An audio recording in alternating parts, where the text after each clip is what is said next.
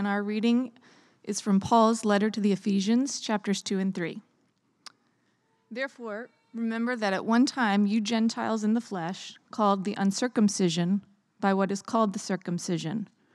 Remember that you were at that time separated from Christ, alienated from the commonwealth of Israel, and strangers to the covenants of promise, having no hope and without God in the world.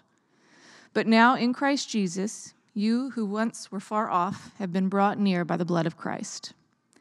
For he himself is our peace, who has made us both one and has broken down in his flesh the dividing wall of hostility by abolishing the law of commandments expressed in ordinances, that he might create in himself one new man in place of the two, so making peace, and might reconcile us both to God in one body through the cross, thereby killing the hostility.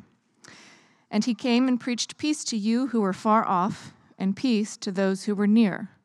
For through him we both have access in one Spirit to the Father. So then you are no longer strangers and aliens, but you are fellow citizens with the saints and members of the household of God, built on the foundation of the apostles and prophets, Christ Jesus himself being the cornerstone, in whom the whole structure, being joined together, grows into a holy temple in the Lord. In him you also are being built together into a dwelling place for God by the Spirit. For this reason I, Paul, a prisoner of Christ Jesus, on behalf of you Gentiles, assuming that you have heard of the stewardship of God's grace that was given to me for you, how the mystery was made known to me by revelation, as I have written briefly. When you read this, you can perceive my insight into the mystery of Christ, which was not made known to the sons of men in other generations, as it has now been revealed to his holy apostles and prophets by the Spirit. This mystery is that the Gentiles are fellow heirs, members of the same body, and partakers of the promise in Christ Jesus through the gospel. The word of the Lord.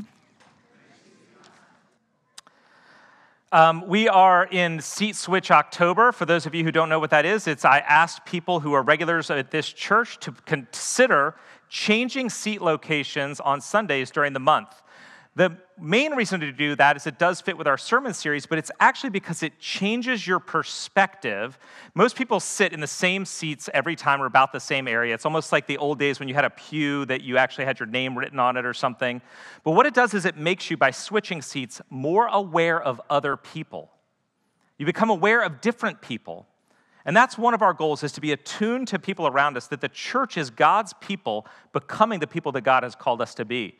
So our sermon series is the you plural, ustedes, y'all, yins, yous, depending on your accent.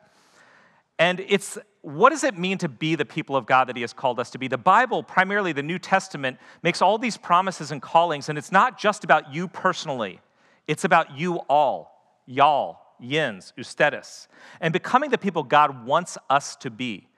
And so we're looking at the New Testament vision for the church, for us as Christ Church Vienna, to live out the calling and the opportunity that God has for us. This morning, after we've spent several weeks in the Gospels, and now we're turning to Paul, we're in Paul's letter to the Ephesians. And we get here in chapter 3 and 2 and 3, a high point of Paul's letter to the Ephesians. And it's a high point of his vision of what God is doing in the world.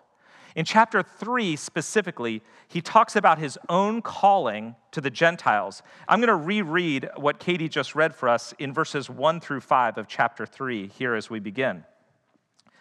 Paul writes, "For this reason, I, Paul, a prisoner of Christ, on behalf of you Gentiles," so this is his calling, "assuming that you have heard the stewardship of God's grace that was given to me for you, how the mystery," now listen to that word, "was made known to me by revelation, as I have written briefly. When you read this, you can perceive my insight into the mystery of Christ, which was not made known to the sons of men in other generations, as it has now been revealed to his holy apostles and prophets by the Holy Spirit." So Paul is talking here about something, his own calling, but he actually goes on a tangent to talk about this thing, this mystery, the mystery of Christ. And mystery, in the way that Paul is using it, and it's used in the New Testament, doesn't mean something you go and figure out, like you're a detective, Sherlock Holmes. It rather means something that God must reveal. So God has revealed something that is climactic and a high point. And it's called the mystery of Christ. In verse 6, we get it explicitly. Here is the mystery of Christ. The mystery of Christ is that the Gentiles are fellow heirs, members of the same body, and partakers of the promise in Christ Jesus through the gospel. So, as a Christian who's heard these sort of gospel messages my whole life, I think I glossed over what's being said here in verse 6 and how transformative and radical it is and how much Paul wants you to really hear what he's saying here. Because if I said, what is Christianity about? A modern American sort of evangelical reading of that is, Jesus came so that you can go to heaven when you die. But Paul is saying here, the mystery of Christ, the amazing thing that God is doing in this world is not so that you can go to heaven when you die. It's that the Gentiles are included. And he's like, I can't believe it. Even the Gentiles are included. They are fellow heirs. They are also members of the body. They are partakers in all of the promises. And Paul is hinting at this. This is the climax of the gospel of Jesus Christ, that the Gentiles are also included, or that both Gentile and Jew are brought in together on the same basis. Now, why is this so big?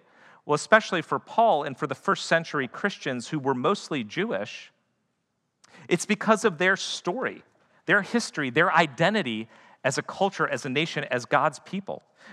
Carter read it in Deuteronomy chapter 7. Let me read some of what God says to his people, Israel. Now, Deuteronomy was written about the time when Israel, after having been pulled out of slavery in Egypt, they were delivered out of Egypt and then spent 40 years in the wilderness, and they're now on the edge of the promised land. And they go through a covenant renewal ceremony, like renewing your vows in your wedding. And this covenant renewal ceremony involves God reaffirming what he is doing and what he is calling them to do. And so we get it right here in chapter 7. Verse 6, for you are a people holy to the Lord. The Lord your God has chosen you to be a people for his treasured possession out of all the peoples who are on the face of the earth. And then jumping down to verse 11. You shall therefore be careful to do the commandment and the statutes and the rules that I command you today. And because you listen to these rules and keep them and do them, the Lord your God will keep you. Will keep with you the covenant and the steadfast love that he swore to your fathers. He will love you, bless you, and multiply you. And verse 14, you shall be blessed above all peoples. So Israel's identity and the Jewish people's identity in that first century was that they had all of the promises of God, the covenant with Abraham, with Moses, with David. They had the commandments, the law of God. They had all that God wanted them to do and be as his unique people. And they had the temple in Jerusalem, which was the physical dwelling place of God in the world.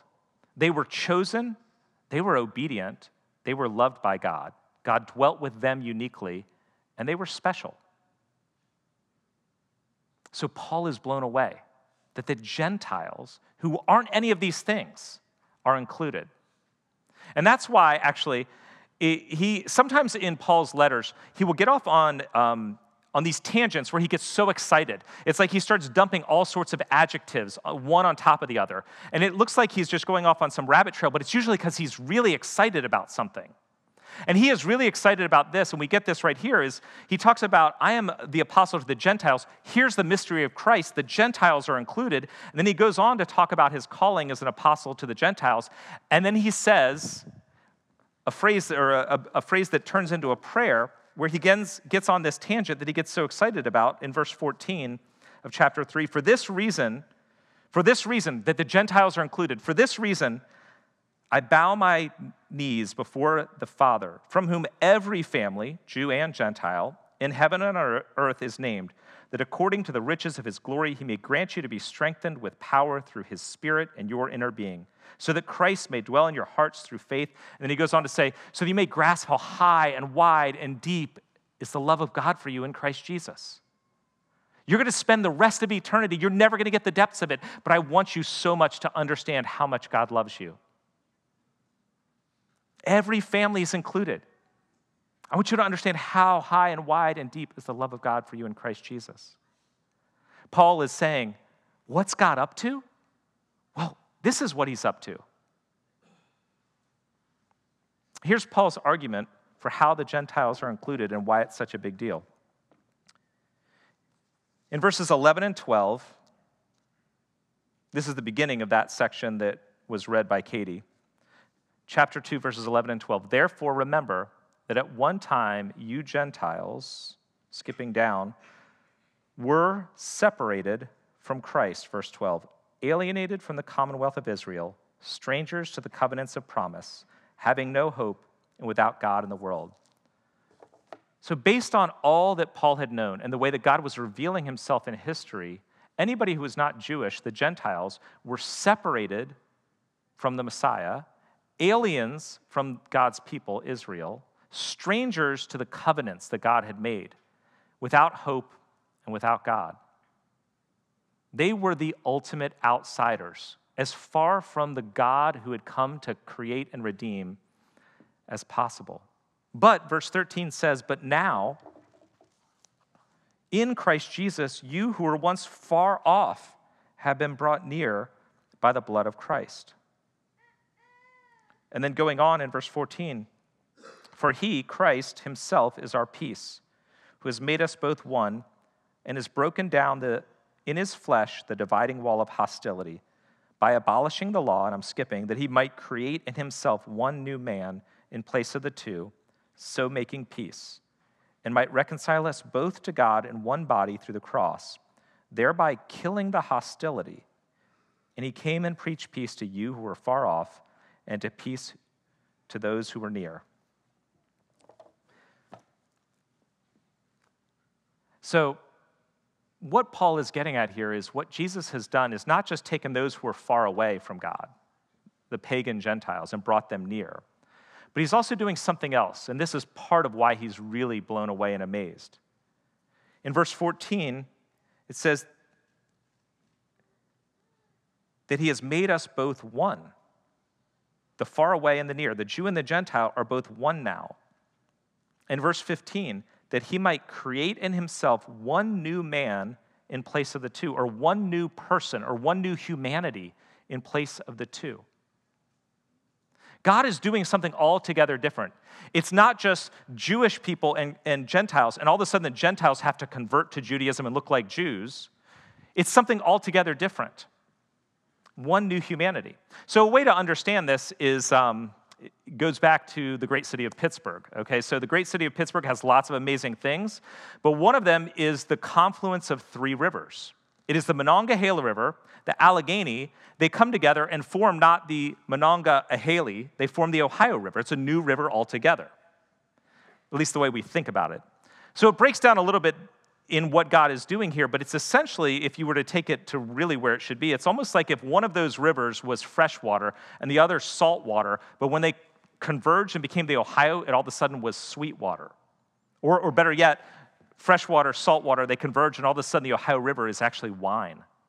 Something entirely different that makes no sense and is far better is being birthed here.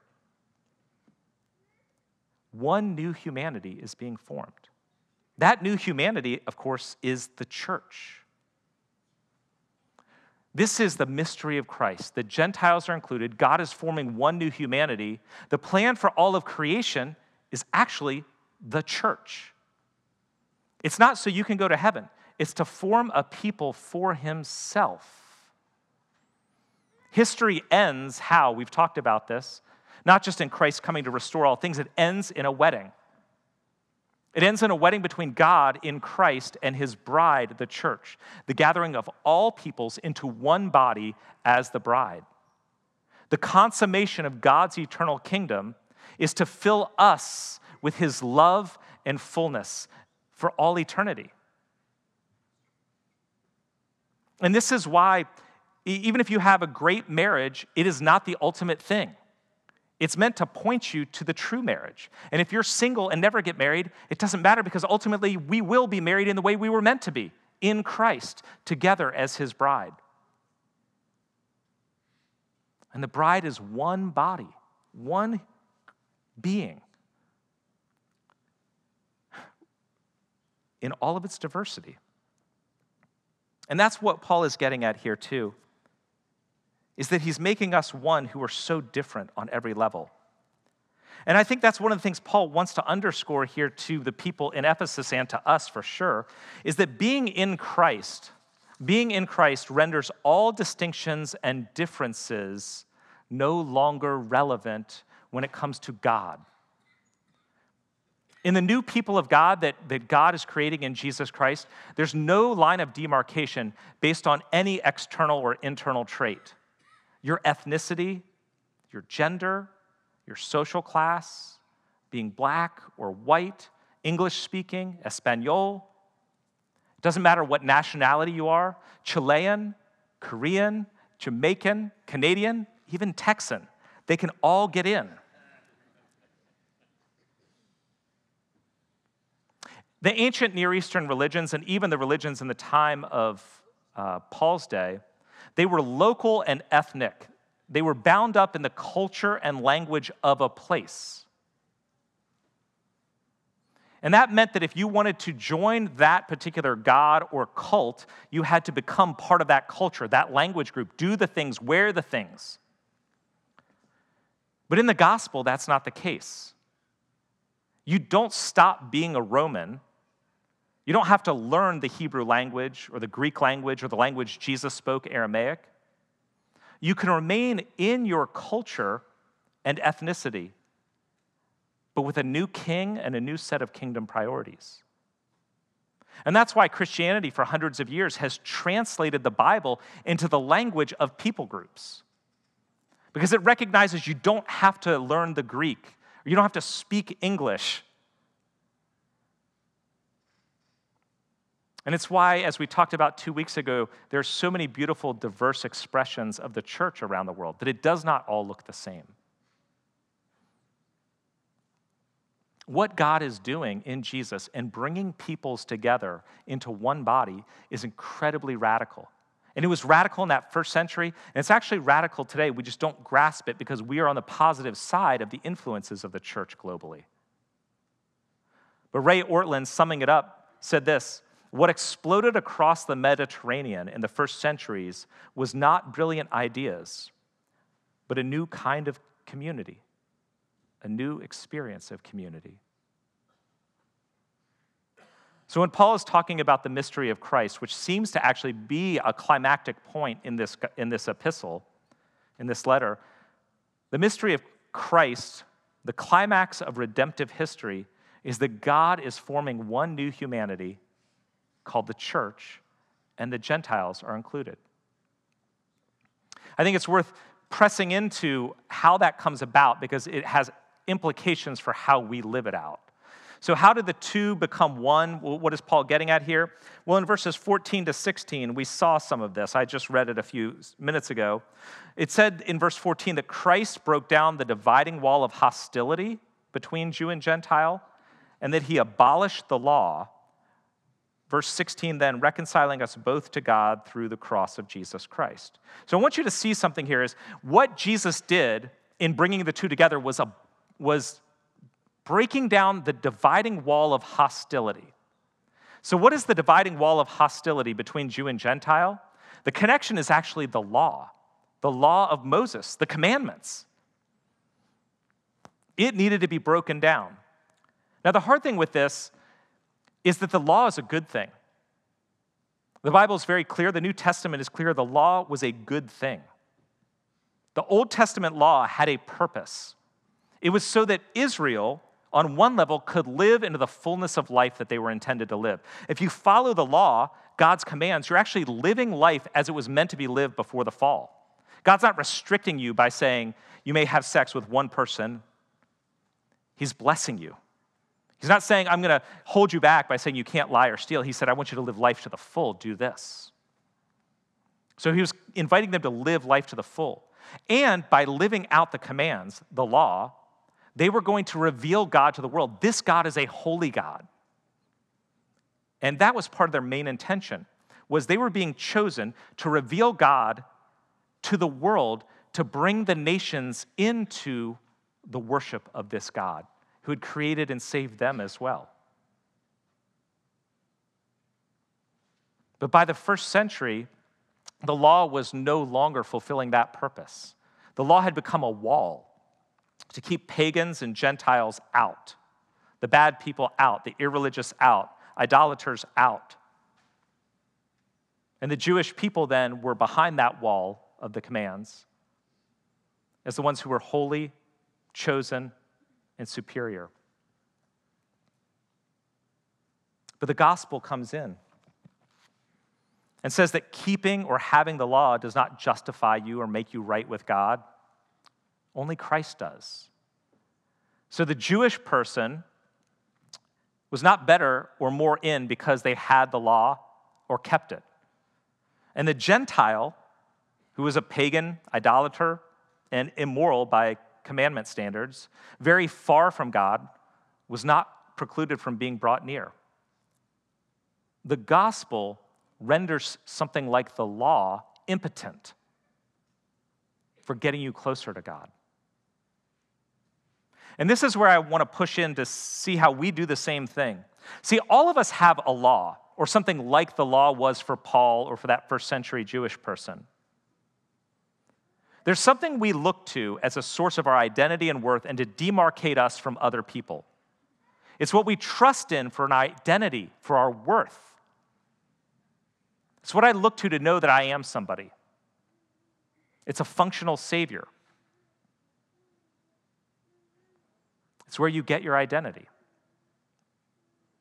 Now, in the modern world, the modern West, we say you get your identity by looking inside yourself, finding who you think you are, and being authentic to that. But any good sociologist, psychologist, anthropologist would tell you, you don't actually look inside yourself and just try to live that out. You actually always live out your identity in relation to others. It's not just internal, it's always external. It's in relation to and in comparison to other people.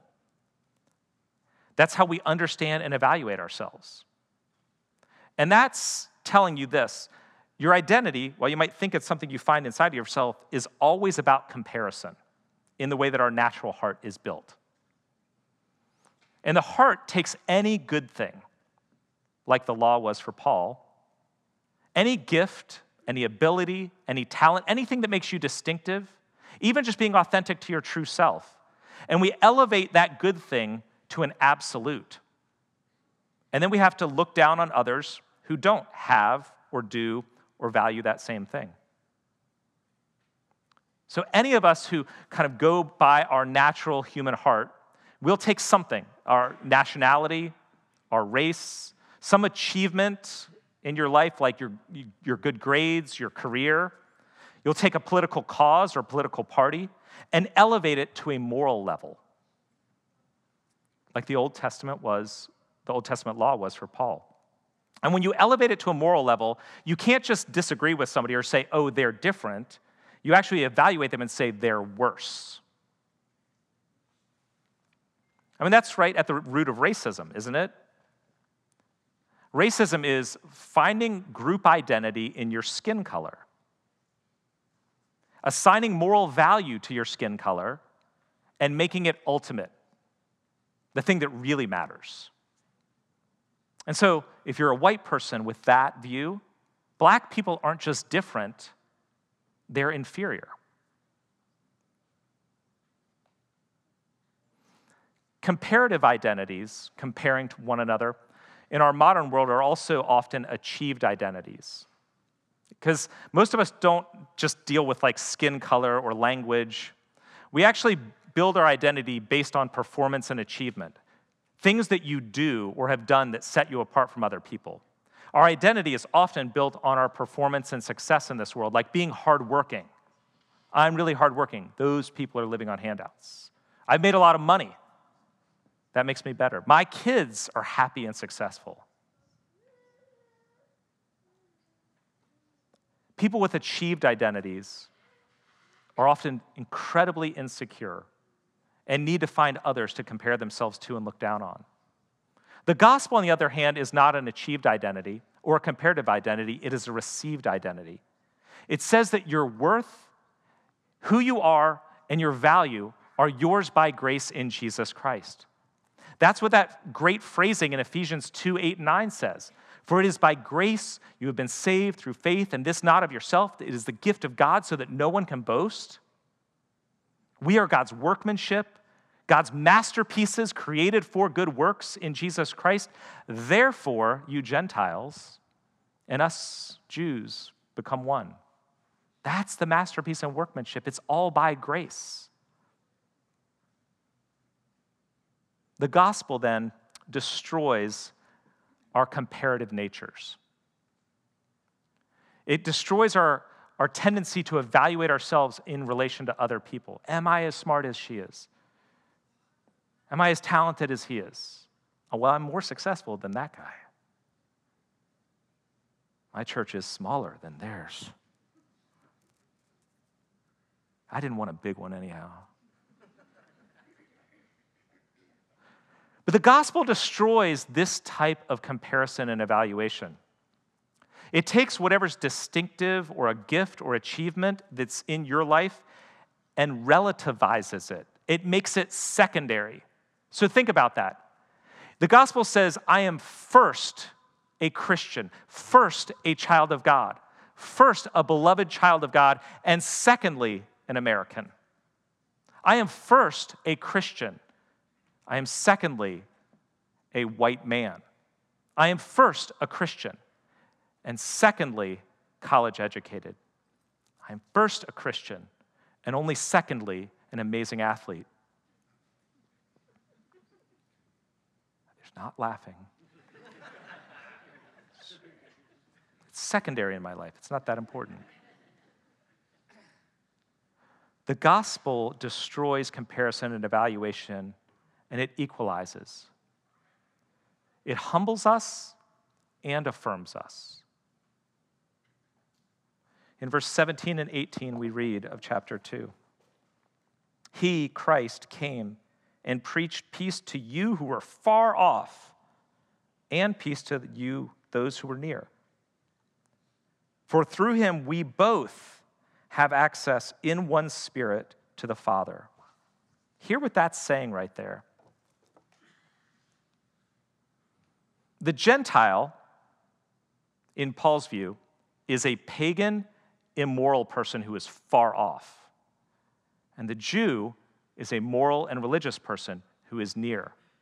Yet both need to be reconciled to God. That humbles both the Jew and the Gentile. And the gospel says both have access to God, the Father, through Jesus Christ by grace. This is the good news we need to hear. I want to close looking at the final couple of verses here and have two things that I think are kind of the implications, two other ways of having implications of the mystery of Christ. The first is in verse 19, that the outsider becomes an insider because of Jesus Christ. Verse 19 says, "So then, you are no longer strangers and aliens. You are fellow citizens with the saints and members of the household of God, built on the..." Let me stop there. Oof. You are no longer strangers and aliens, but fellow citizens with the saints and members of the household of God. So earlier he had said that the Gentiles were strangers, aliens, without hope, far away, apart. But now, in Christ, you are fellow citizens of the same country. You are family in the same home. We are brothers and sisters. And this is regardless of how immoral or irreligious or far off you feel, or how you measure up or compare to others. You're not lesser than in the community of God. The Gentile in Paul's day was the ultimate outsider, but in Christ it no longer matters. And this is good news for anybody who feels like an outsider, for those who are poor, who don't have power, for those wrestling with guilt and shame in this room. If you're struggling with your identity, with addiction, with a breakdown in yourself and in relationships, if you don't feel like you belong here, wherever here is in your life, in Christ, you do belong. You do have a home. You do have a family. The outsider is an insider by grace. And the second is, there is more together than apart. In verse 20 to 22, we read, not only are we citizens of the same country, members of the same house or family, then it says in verse 20, built on the foundation of the apostles and prophets, Christ Jesus himself being the cornerstone, in whom the whole structure, being joined together, grows into a holy temple in the Lord. In him you also are being built together into a dwelling place for God by the Spirit. What is God doing through Jesus Christ? Not only is he forming us into a new nation and into a new family, he's also constructing a building. But based on the description here, it's not just any building, it's a temple. Think about how radical that was for Paul to say. That God is building a temple between Jew and Gentile, and it's not a building, it's people as the stones. Now you have to remember the temple in the first century was the religious, cultural, political, and social center for first century Jews. We don't have an equivalent today. It's like every political building combined with every stadium, combined with like anything that you could put together. It's like, this is where it's all at. God was moving and present here for Israel. God dwelt with them uniquely in the temple in Jerusalem. If you wanted to meet God, you went to Jerusalem, to the temple, because that's where God dwelled. But Paul is saying the church, global, historic, and the church local, through Christ, God is building us into a new temple with Jesus as the cornerstone. When you come to faith in Jesus Christ, the Holy Spirit dwells in you. And we collectively, as his church, are a new, even more full dwelling place of God. It's as if the Holy Spirit is present in a unique and magnified way. This is the new temple. This is where God is moving in this world. This is where God is being revealed to the world. This is where you experience God. And so, we talk about that, like people talk about wanting to have spiritual experiences, and even Christians who say, I just want to experience God. And I do believe, and it can testify to it in my own life, that you can experience God on your own, through prayer, through the scripture, through listening to God, even just through your observations as God is working in your mind and in your heart. But if you want to experience God more and more and more, it's not necessarily go be by yourself more and more and more. It's be together with other Christians, the church gathered, and especially the more diverse. This is very countercultural to American Christians. Because what this is saying is if you want to experience God to the full, you can't do it by yourself. To be in relationship, like Paul is talking about with a temple, is difficult and constraining. Think about it.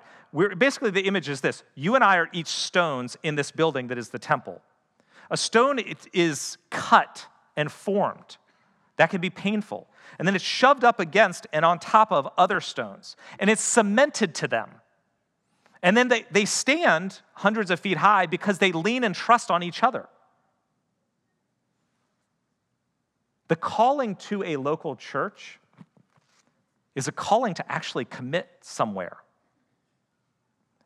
and to get more deeply involved and to embrace and cement yourselves to others, and especially those who are different, a different race or language or class, different interests, people you find difficult.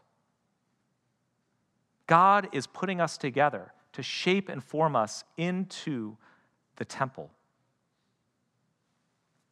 Do you want to experience more of God? The church is where and how God is revealing himself and his love to the world, and to us more and more and more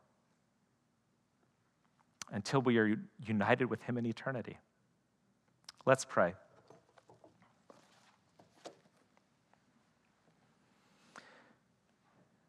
God our Father, from whom every family in heaven and on earth is named, grant us to be strengthened with power through your Holy Spirit, so that Christ may dwell in our hearts through faith, and that we, being rooted and grounded in God's love for us, may have the strength to comprehend with all of the church what is the breadth and length and height and depth, to know the love of Christ Jesus for us, to be filled with all the fullness of God. Amen.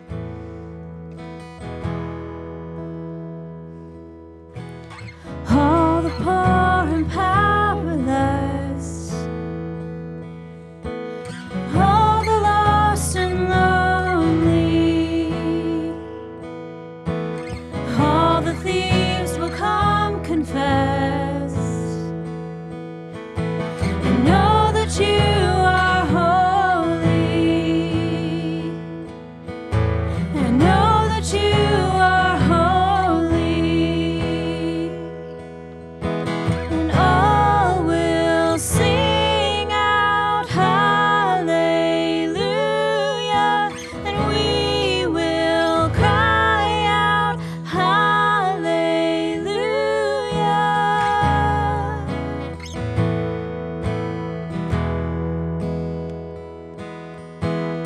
All the hearts who are content, and all who feel